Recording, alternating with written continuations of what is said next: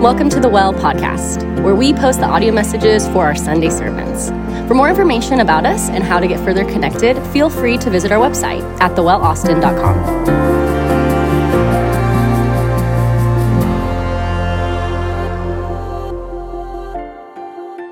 Good morning, Well family.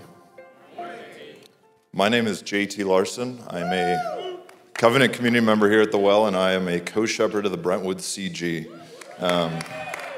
Brentwood. I'll be reading from the book of Amos this morning, chapter 4, 6 through 13. I gave you cleanness of teeth in all your cities, and lack of bread in all your places, yet you did not return to me, declares the Lord. I also withheld the rain from you when there were yet 3 months to the harvest. I would send rain on one city and send no rain on another city. One field would have rain, and the field on which it did not have rain would wither. So 2 or 3 cities would wander to another city to drink water and would not be satisfied. Yet you did not return to me, declares the Lord.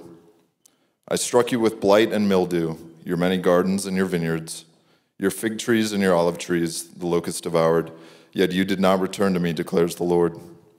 I sent among you a pestilence after the manner of Egypt. I killed your young men with the sword and carried away your horses. And I made the stench of your camp go up into your nostrils, yet you did not return to me, declares the Lord. I overthrew some of you as when God overthrew Sodom and Gomorrah, and you were as a brand plucked out of the burning, yet you did not return to me, declares the Lord. Therefore thus I will do to you, O Israel. Because I will do this to you, prepare to meet your God, O Israel. For behold, he who forms the mountains and creates the wind, and declares to man what is his thought, who makes the morning darkness and treads on the heights of the earth, the Lord, the God of hosts, is his name. This is the word of the Lord.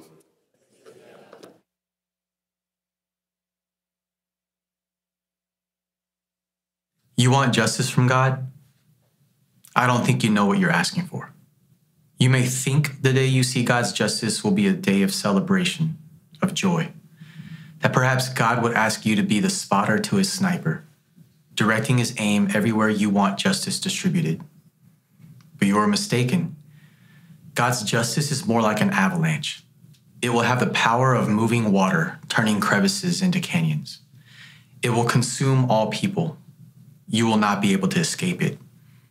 It is his mercy that God doles out justice slowly, that we may one day repent. Maybe you think that since you go through some of the motions that God will be fooled. No, he looks at the heart. He's not tricked by your outward behavior, your Sunday best.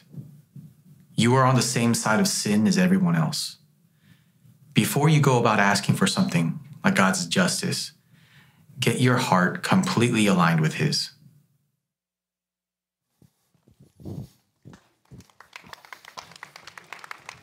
Somebody said, at the end of that. Yeah, we go in there today. How are we, beautiful family? Good. Hey, it's really good to be with you all. I love y'all. I say that often, but I was gone last week, and anytime I'm gone, even for like 1 week, I literally feel it, like I desire to be amongst the family. So I love y'all. Also, before we get going, I have a quick clarifier to make. At the end of my sermon last week, or 2 weeks ago, I ended the sermon by saying, "Go Blue." As you can see, Michigan won the college football national championship. I knew I had some Michiganders in here, okay?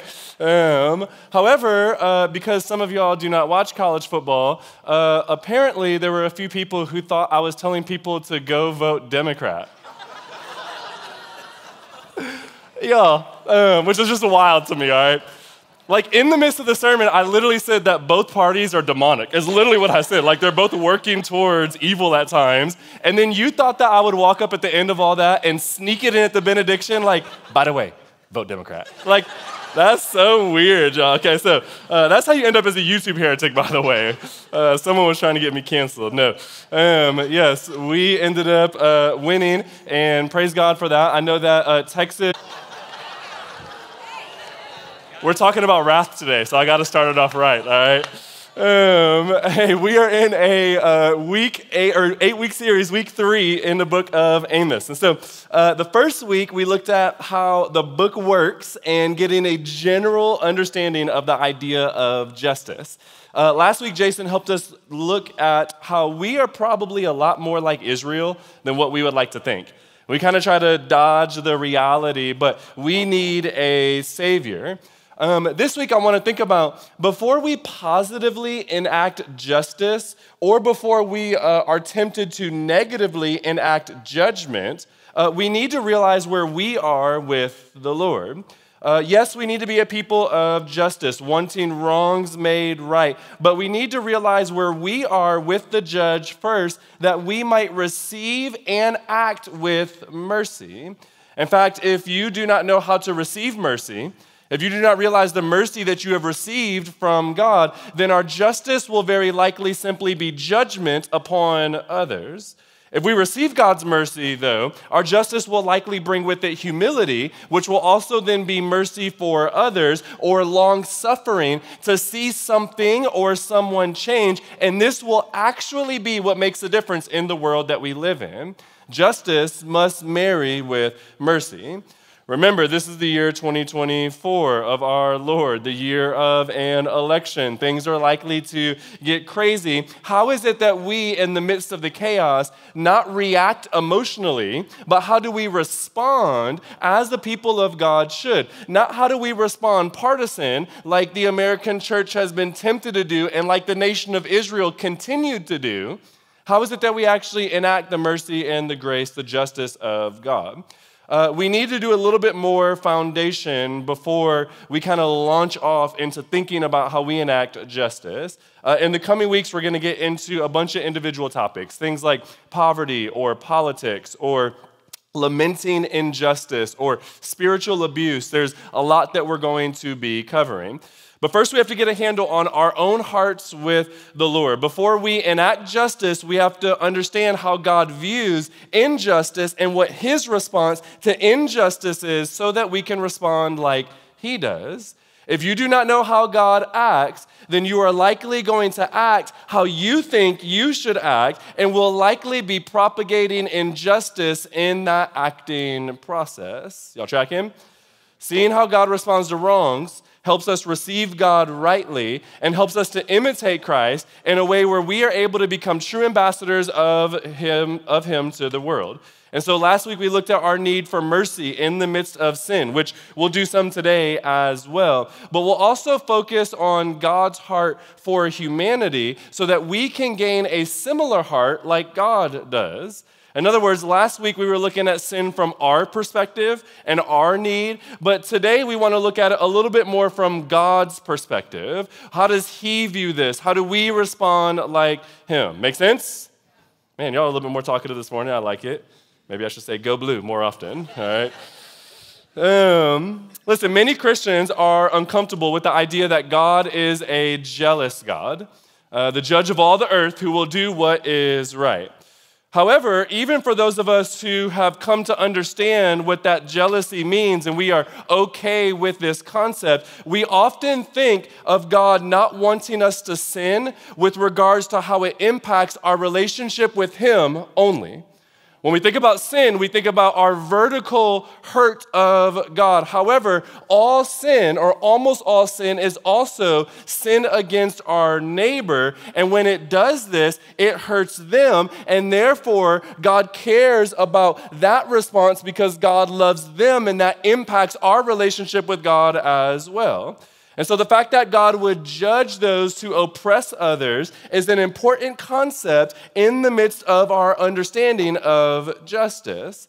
God does not care just about how we are responding to him. He also cares about how we are responding to his creation. We must love God and love neighbor as ourselves. Both of these are important. If we do not love God rightly, then it is really hard to actually care for God's creation. And so some of us wants to immediately move towards horizontal justice, and yet if we do not have a love from God, and if we do not receive God's love, then we are unable to love our neighbor with any greater strength than the love that we can produce within ourselves, which is a human type of love, not a divine type of love. You need to know how to receive love from your Father in order to rightly love your neighbor. We need the love of God. But if we only receive the love of God, if we never ever extend that horizontally, if it only stays up in the clouds, we're missing a big piece of why God created humanity in the first place. Far from most people's picture of God, though, God's judgment is God longing for his people to rightly return to him and to walk rightly before him, not a desire to punish his people. Y'all with me here? God will judge evil. That is a very important concept. Because at times you and I got to judge evil as well. But God also desires to give us mercy. Think about it like this. If he judges evil, if he responds always in justice, then evil does stop, but there is never good on its return. In other words, if God judges evil, guess what happens? That person dies, right? You see that in the flood. You see that in the ground opening up and swallowing people in the Old Testament. You actually see that at the death of humanity. There is God's judgment. And if that happens, then there is no more evil, but that's it. But if God gives mercy, then what can happen is not only can it stop the evil, but it can begin to produce righteousness in the individual, which reverses the trend of evil and produces good in its stead. Think about the Apostle Paul. The Apostle Paul was murdering the church, and God would have been right to therefore kill him so that he stops killing the people that Christ purchased with his blood. Instead, God met that man with mercy, and then Paul was so radically changed by the mercy of God that not only did he stop killing Christians, he started making Christians and planting churches. Mercy is God's desire, and that must be our heart too. We must be able to blend the mercy and the justice of God. Now, God, at this point in the story, has been wrestling with Israel for generations, asking them to return. And even in this section, you see some extreme amounts of mercy that God wants to extend. This idea is really important, so stay with me here. Many Christians, I believe, have falsely stated or have this really bad theology that the God of the Old Testament is different than the God of the New Testament. And nothing could be further from the truth. In fact, in Malachi chapter 3, verse 6, God actually says, "For I, the Lord, do not change. Therefore, O children of Israel, you are not consumed." Hebrews chapter 13, verse 8, talking about the second person of the Trinity, Jesus Christ is the same yesterday and today and forever. So either God of the Old Testament ended up changing at Jesus Christ, and therefore God changed, making not just these verses a lie, but also making that really scary. Because what if God just decides one day to change while you're in heaven? What if he's like, I'm kind of done with this, you out of here, right? That would be scary. Or God has always been the same. Think about it like this. The New Testament that you read was written over a period of about 30 to 40 years. The Old Testament that you read was written over a period of about 6,000 years. And so, yes, indeed, you do see some of God's justice being enacted in the Old Testament, but don't you see the exact same thing in the New Testament? Like, remember Ananias and Sapphira who lied and then boom, they're dead? Like, is that not God's swift judgment and justice? The God of the Old Testament is the same as the God of the New Testament. God has been wanting to show grace and mercy over and over and over again. He created a whole sacrificial system by which your sins can be atoned for. God waited for generations to execute judgment. He called people back to him over and over and over again. Your God that you serve has always been a merciful God. We just see his mercy in fullness at Christ. We see the full picture of it there at Jesus. So yes, at times, God does enact justice swiftly because sometimes there's great danger that can be done if God doesn't execute judgment. But the normal pattern of God is his mercy. And that's true in your life as well. And I thought that'd be at least one amen in here. The normal pattern of God is mercy. And this is important because if we read Amos isolated, then we're tempted to either have a bad picture of God and therefore wrongly worship him, or a bad picture of God and therefore wrongly act like him towards others. And we were too quick to carry out judgment upon others because that's how we read the scriptures. God desires to show mercy. At this point, he's been trying to get Israel's attention for literally generations. If you look throughout the scriptures, multiple kings have passed, all of them committing all sorts of idolatry, creating gross acts towards humanity, and God just keeps trying to call them back to himself. God is trying to get their attention, and for decades and generations, they were wilding, y'all. Right? They out here looking like a P. Diddy party, okay?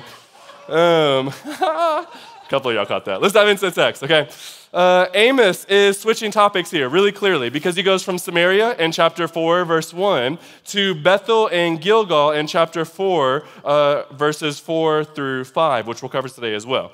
Both of these locations, Bethel and Gilgal, have really deep theological significance. And if you have time to go study it, I would encourage you to go look at it. We don't have time today, but it will make even that much more sense.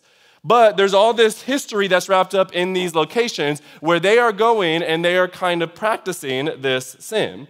Now remember, Amos is prophetic literature. In week 1, we talked a lot about the prophetic and how we can make this work in our lives. And then I hopped on IG Live and tried to explain literature, and Osaki made fun of me. Okay? But today, there's a ton of literary design that we'll try not to bore you with, but if you're a Bible nerd or a literary nerd, you're probably going to be really excited about Amos's artistic expression to try to get Israel's attention here. Amos is the Kendrick Lamar of the minor prophets, okay? God in this section, what he's doing is he's threatening to bring about judgment upon Israel after decades of there being no response to him. Look at the literary design, in fact, of this book. It is broken up into 3 sections. In verses 4 and 5, God is calling Israel to worship. He's actually calling them to come and sin some more. We'll read that some more. The second section is a rebuke of Israel for their lack of remorse and their lack of repentance. And then the third section is a call to praise God, the Creator, and it is a meeting with their God. Now, section 1 has with it 7 imperative verbs. The section is also divided into 7 lines, and there are 3 words in each of the Hebrew lines. Now, there's more than 3 words in English because we a wordy type of language, all right? But in Hebrew, there are 3 words in each, and then a longer one in verse 5. 7 is a really significant number, perhaps the most important number even in the Hebrew culture. 7 represents wholeness or completion, which we'll talk about in a second about how this makes sense in Amos's literary design. In section 2, then, there is a narrative of these 7 plagues of Israel. Each plague, God was trying to get Israel's attention and help them not to sin. In other words, he tried fully, or he tried completely, 7. He tried to fully get their attention, but they were completely oblivious to what God was doing. There are 5 stanzas in these plagues with a 5-fold recurring refrain that you probably heard as JT was reading, "Yet you did not return to me, says the Lord." Section 3 is in a 5-line hymn with 5 participles describing the actions of the Lord. 5, you guessed it, is likewise really important because 5 represents God's law, the Torah, Genesis, Exodus, Leviticus, Numbers, Deuteronomy. And it represents either power and strength or grace and mercy. That's really important, and you got to hold on to that till the end of the sermon today, okay? It represents either power and strength or grace and mercy. I told you he was getting nerdy. Y'all ain't know a kid from Detroit knew how to read poetry, huh? All right. Let's break apart each section real quick, see how this is relevant for our lives and for our series. Leviticus chapter 19, verses 5 through 8, gives these instructions to the priest about what they are to do when they come into the temple of God. There are these priestly instructions, and what it is a call to worship. We actually do really similar things in our liturgy today. You heard Frank say, hey, for our call to worship today, I want to focus us on these scriptures. And so the Hebrews also had this call to worship, and there was this refrain that they used over and over and over again. Amos uses almost identical language here when he says, come to this place. But rather than calling them to worship God, Amos calls the priests to come on in and sin. It's like, oh yeah, you like that sin, don't you? Come on, right? Sin some more is what he's saying. Come, multiply your transgressions. We love when you do this. Go ahead and come and sin some more. Amos sounds kind of like a black granny here. My granny would be like, oh, go ahead, go do that again. Yep, do that again. And you knew the next step was you getting a whooping, all right? All right? Amos sounds a little bit more like Lil Wayne encouraging people to sin than like a prophet of God, right? It's like, what is happening here?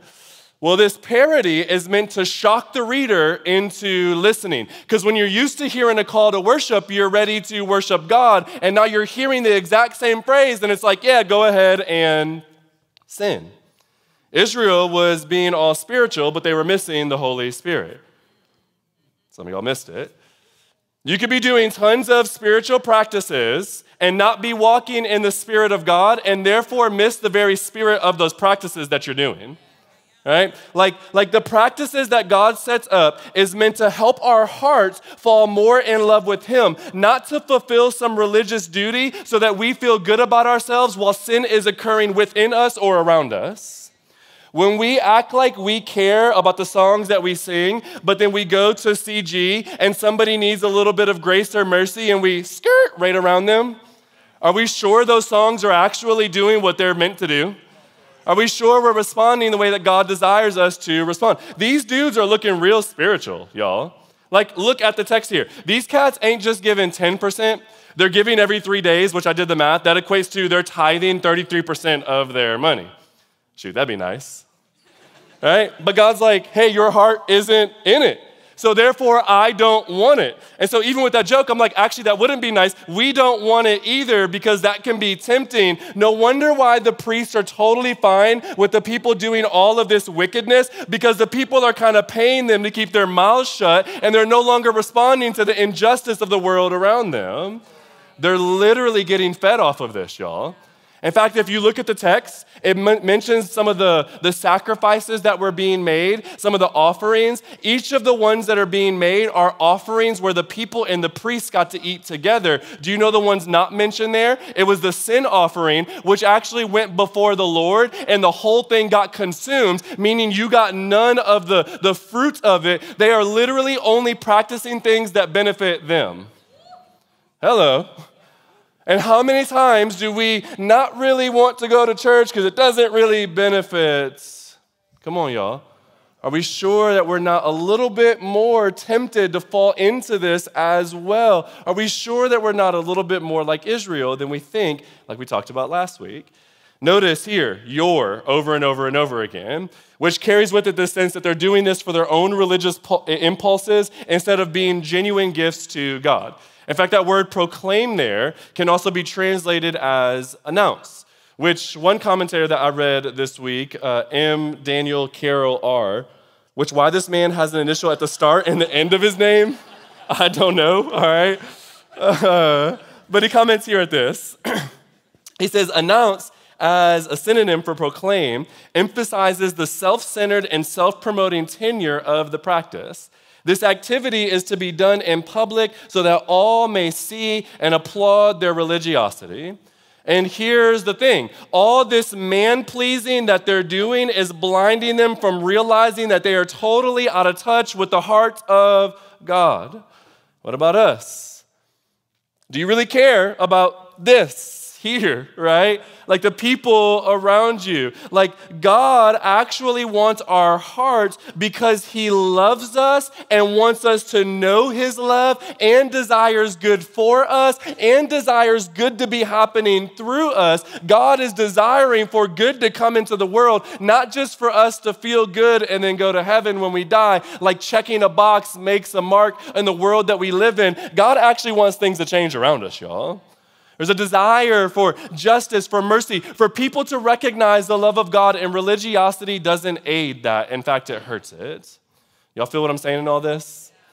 Let me be a little bit more plain. Religiosity can blind us even from our own sin, so much so that we might even be doing injustices, perhaps even in our spiritual practices, and we don't even see it. And because the offering looks good, it must mean that we're good. This happens a lot, even in like prosperity gospel circles in churches where it's like the tithes are growing and the buildings are growing and the team is growing. Therefore, it must be good. Are we sure it's good, saints? We need to see the heart behind everything. Growth is good. God wants his kingdom to expand and grow, yes and amen, but is it growing in the right way?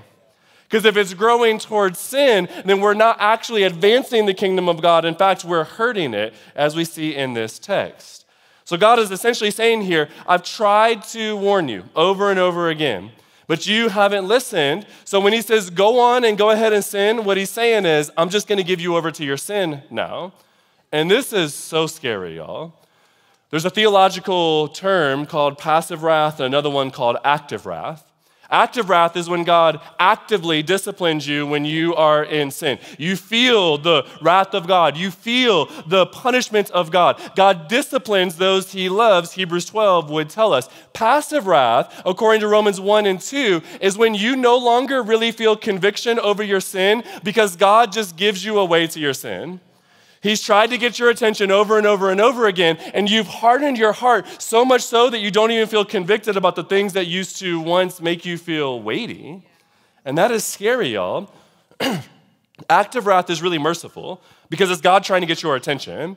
Passive wrath is scary because you might even think that you're walking in favor, not realizing that you're walking in failure, and each failure is actually adding up to your judgment, but you don't even see it. Y'all, listen, let me give a pastoral note here. If you don't feel convicted over your sin, you should be very concerned. God put a compass in every single human's heart, whether you're a Christian in here or not. So when you feel like you're in wrong, that's God reminding you, yeah, things aren't aligned the way that they should. And when you no longer feel wrong for the sin that you're doing, might you be in passive wrath where sin's deceitfulness has so tricked you that you end up following sin instead of following God, and then all of a sudden you're so far down in the pit, you don't know how to climb back out. Family, that's what passive wrath does. Active wrath is a grace of God. When you feel the weight of sin, that is not God's judgment, that's God's mercy, because you know what you could do with that weight of sin? You can come to Christ and he forgives you. He cleanses you. He gives you mercy. New mercy every morning is what God desires to give us. And so when God was recently like calling out the American church, was that God's active wrath perhaps? Was that God trying to wake up the church around us and go, man, the things that are happening are kind of strange and weird, let's wake up? Maybe that's God's mercy upon us. This is what God is doing here. Then he goes into section 2. God is like, hey, listen, historically, I've done all of these things to try to get your attention. Verse 6 begins with the transition. Verse 5, remember, they brought all these tithes. They brought all this stuff in order to satisfy Yahweh, to meet their spiritual quota. And God's like, hey, thank you for bringing that to me. Now I want you to see what I brought to you. I gave you disaster, trying to bring about repentance. Pay attention to what God is doing in your life, saints. Verse 10, God says, hey, you're like the new Egypt now in the Exodus story. You know the people that I freed you from? They were the oppressors. Well, now there's poor all around you and you ain't doing nothing about it. Now there are people crying out all around you and you ain't doing nothing about it. You know when Jesus flipped over tables in the New Testament, remember, same God, God doesn't change. The reason that drew out Jesus' anger was because there were Gentiles that were longing to worship God, but the religiosity stopped them from being able to receive God, and God gets angry at that, y'all. God desires people to come into relationship with him, and he's like, what you're doing right here is you're acting like Egypt, and nobody will come in relationship with me when you act like that. They're doing all this religious practices thinking that they are right with God. Are they sure this is the heart of God? Because y'all, when we do religious practices but don't have the heart behind it, when we don't act out the ways of God, then people usually turn away from God and end up rejecting God. You know, the whole deconstruction movement. And usually what that happens is God is trying to fight for justice for his people, at times even for the oppressed, and yet they end up turning away from God, the very God that wants to fight for them, but they turn away from God because the people of God don't show them the heart of God. How we act is important, saints of Christ. It should be the church that's fighting for justice.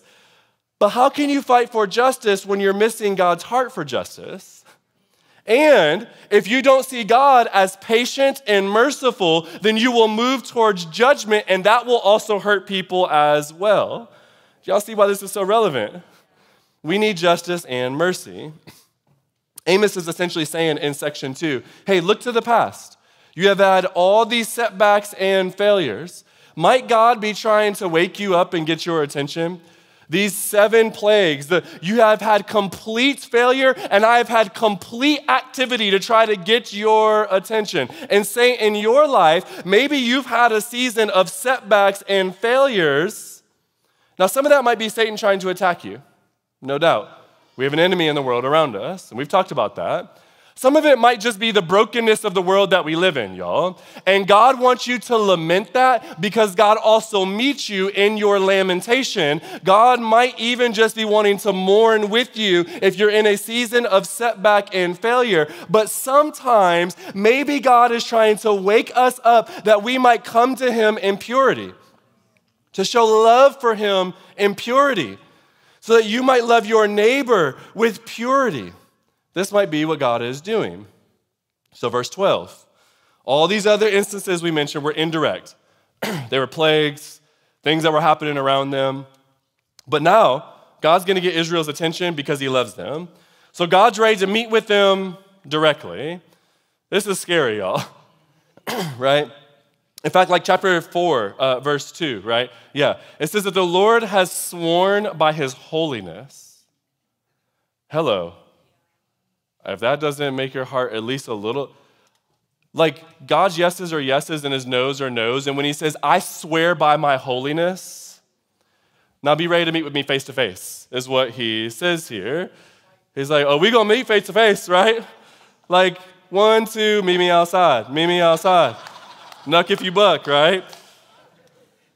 And yet, this is so gracious if you know the heart of God. Listen to me, saints. God is not trying to punish them. He is trying to bring grace upon them. Now you'll notice here, verse 13, there are 5 participles to introduce Yahweh, which is very clearly a counterpart to the 5-fold indictment in 6 through 12. In verses 6 through 12, there were 5 plagues. Now there's 5 verbs to describe who Yahweh is. God is powerful, yo. Scary, right? Like notice, he can create these crazy mountains, is what this is, or he could turn the morning into darkness. In other words, he can create things or he can decreate things. Like, you know, when it's supposed to be light in the morning, he's like, yeah, I can undo all of that because I did it in the first place. God can create all of this stuff and minister to you, or God could totally undo you if he desired to. The Lord of hosts is his name. This means the God of all the armies of the angels in heaven. You know, there's an angel in the Old Testament that killed 186,000 people in one night. A host of heaven is thousands of these types of angels. And God says, I have legions and legions of them. Like, God is powerful, not just himself. He controls power all around him, which could be extremely scary or extremely comforting. It just depends on if he's fighting for you or if you're fighting against him. Now, can we get nerdy for a second? Thank you. Stay with me here. This section here is a chiasm. What a chiasm is a poetic tool specifically used in Jewish literature to try to emphasize a verse. The way it works is you'll say something, it's like A, B, C, D, C, B, A. The A's correlate, the B's correlate, the C's correlate. That means that the D is the emphasis of this verse. This is happening here in this section. Notice there's mountains on the top, and then there's heights on the bottom. There's your A. Notice, too, that God is the one that actually creates, and he also makes. There's your B. Meaning the emphasis is on this verse here. Now, can I ask an honest question, y'all? With all these plagues, all this judgment, God being like, prepare now to meet your maker, doesn't this verse seem a little bit out of place? It's like, I know what you're thinking. That's like, okay, right? Like after all of this, like he's like, I'm going to meet with you face to face and I'm going to tell you what you're thinking. Like that seems a little bit out of place. Well, in Hebrew, it is kind of weird because it can indeed be translated like that God declares to man what is his thought. Or in the Septuagint, the Greek writing of the Old Testament, because the Hebrew is really, really weird, and because the emphasis is on verse C, when a Jewish reader got to that, it was these confusing words that aren't normally used. So it could totally be translated like this, or it could be translated like this. And I announce to men the Messiah. Come on, y'all. Gospel point. Our sins ruin God's creation. It knocks us out of relationship with God.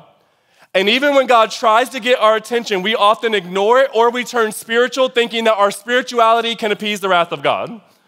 This deserves God's judgment, and we will indeed get it unless God announces to us the anointed one, the Messiah, the Savior who could take away the judgment of God and place it upon himself and give us mercy and grace instead.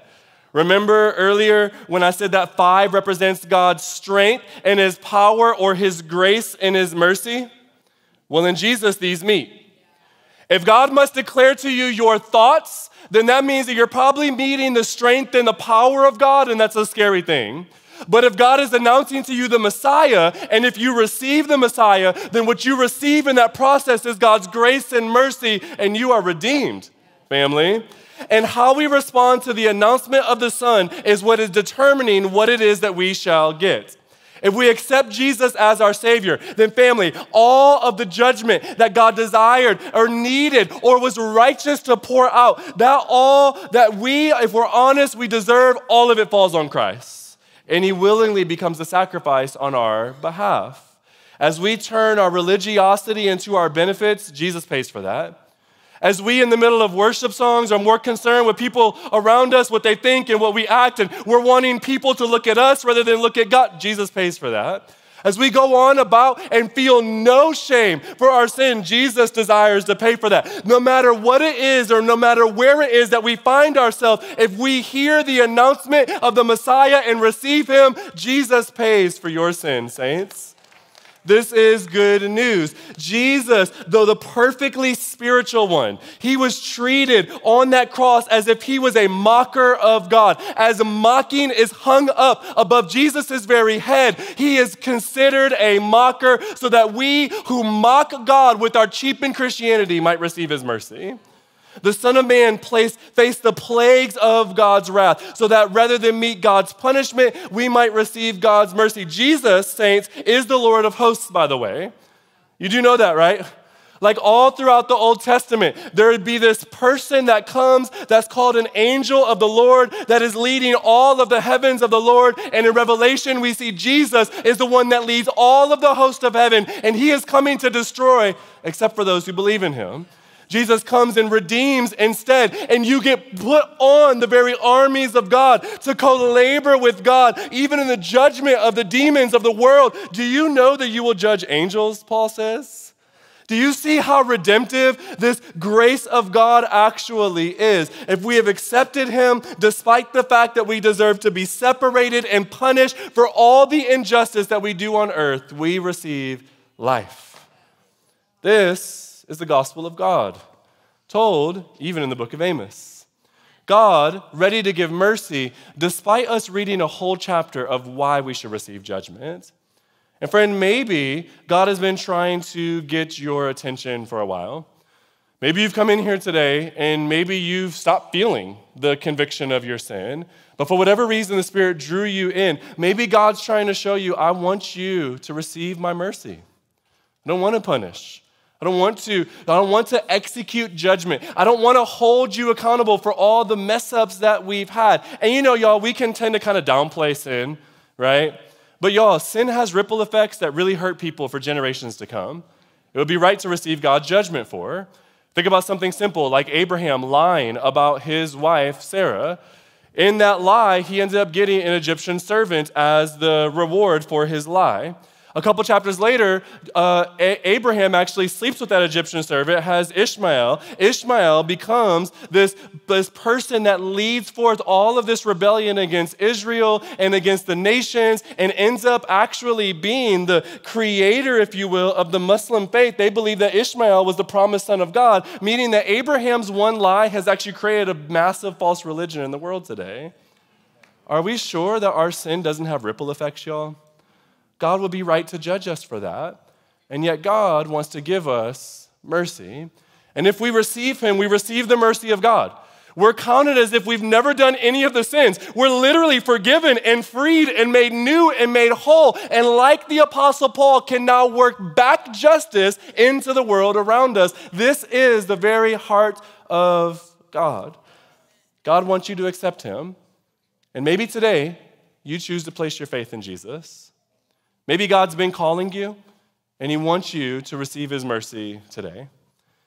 Now, you may ask, as we begin to close, what does this have to do with justice and mercy? Right? Like, what is all this? Family, when you realize that now in Christ you've been forgiven, you've been given mercy, you've been given grace, that should be the very motivator that compels us to bless others. Mercy motivates mercy and movement, which motivates change. Self-righteousness motivates selfishness and sin. If we receive mercy, then we will give mercy and be motivated to make sure that others receive mercy. Hear what I'm saying to you, saints. If you're trying to muster up justice on your own, that is a limited supply. That gas will run out on you in about a year. But if you actually receive the mercy of God, if you remember what God has redeemed you from, if you're honest about where you are before God, and yet you heard the announcement of the Son and you received him, that mercy will be motivation until you see him face to face. It will spur you toward loving good deeds. It will be the right foundation so that we actually execute justice in the world. Before we begin to talk about how we do it, we must know where we are with God. We must have the right foundation. But if we have the right foundation, saints, then God will mend all the brokenness of the world. And listen to me, not only will he mend the brokenness of the world, even if the things around you keep breaking, you know you're a Savior. You know that no fruit done in him will ever go unrewarded. You know that no word of his will ever fall void. You know that even if you are struggling all throughout earth, you will meet your Maker face to face. Prepare to meet your Maker. You will. But we will see him in mercy. We will see him in love as God desires to give us. Church family, if you see yourself rightly, you will see God rightly. You will be the person of Christ to others. So what might God be calling you to mend? Maybe you want to be somebody that heals marriages. Yes and amen. Maybe you want to go to the nations. You see all the injustice of people who don't even know the message of God. Yes, go, saints. Maybe you want to see racial reconciliation or foster care and you want to do adoption, or I named a bunch of stuff in week 1. But if you see this right, it'll be motivation for the long run. So will we forever be a church who sees our need for God, who moves out of that mercy of God, and then from that mercy, may we bless others in the world around us. Amen. I love you guys like crazy. Let's pray together.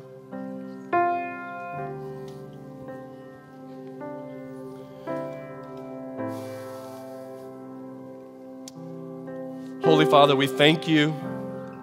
We bless you. Jesus, we receive you right now as our God. In fact, Christ, I just pray in faith that every single person that is coming to our gathering this morning would receive you as the Messiah.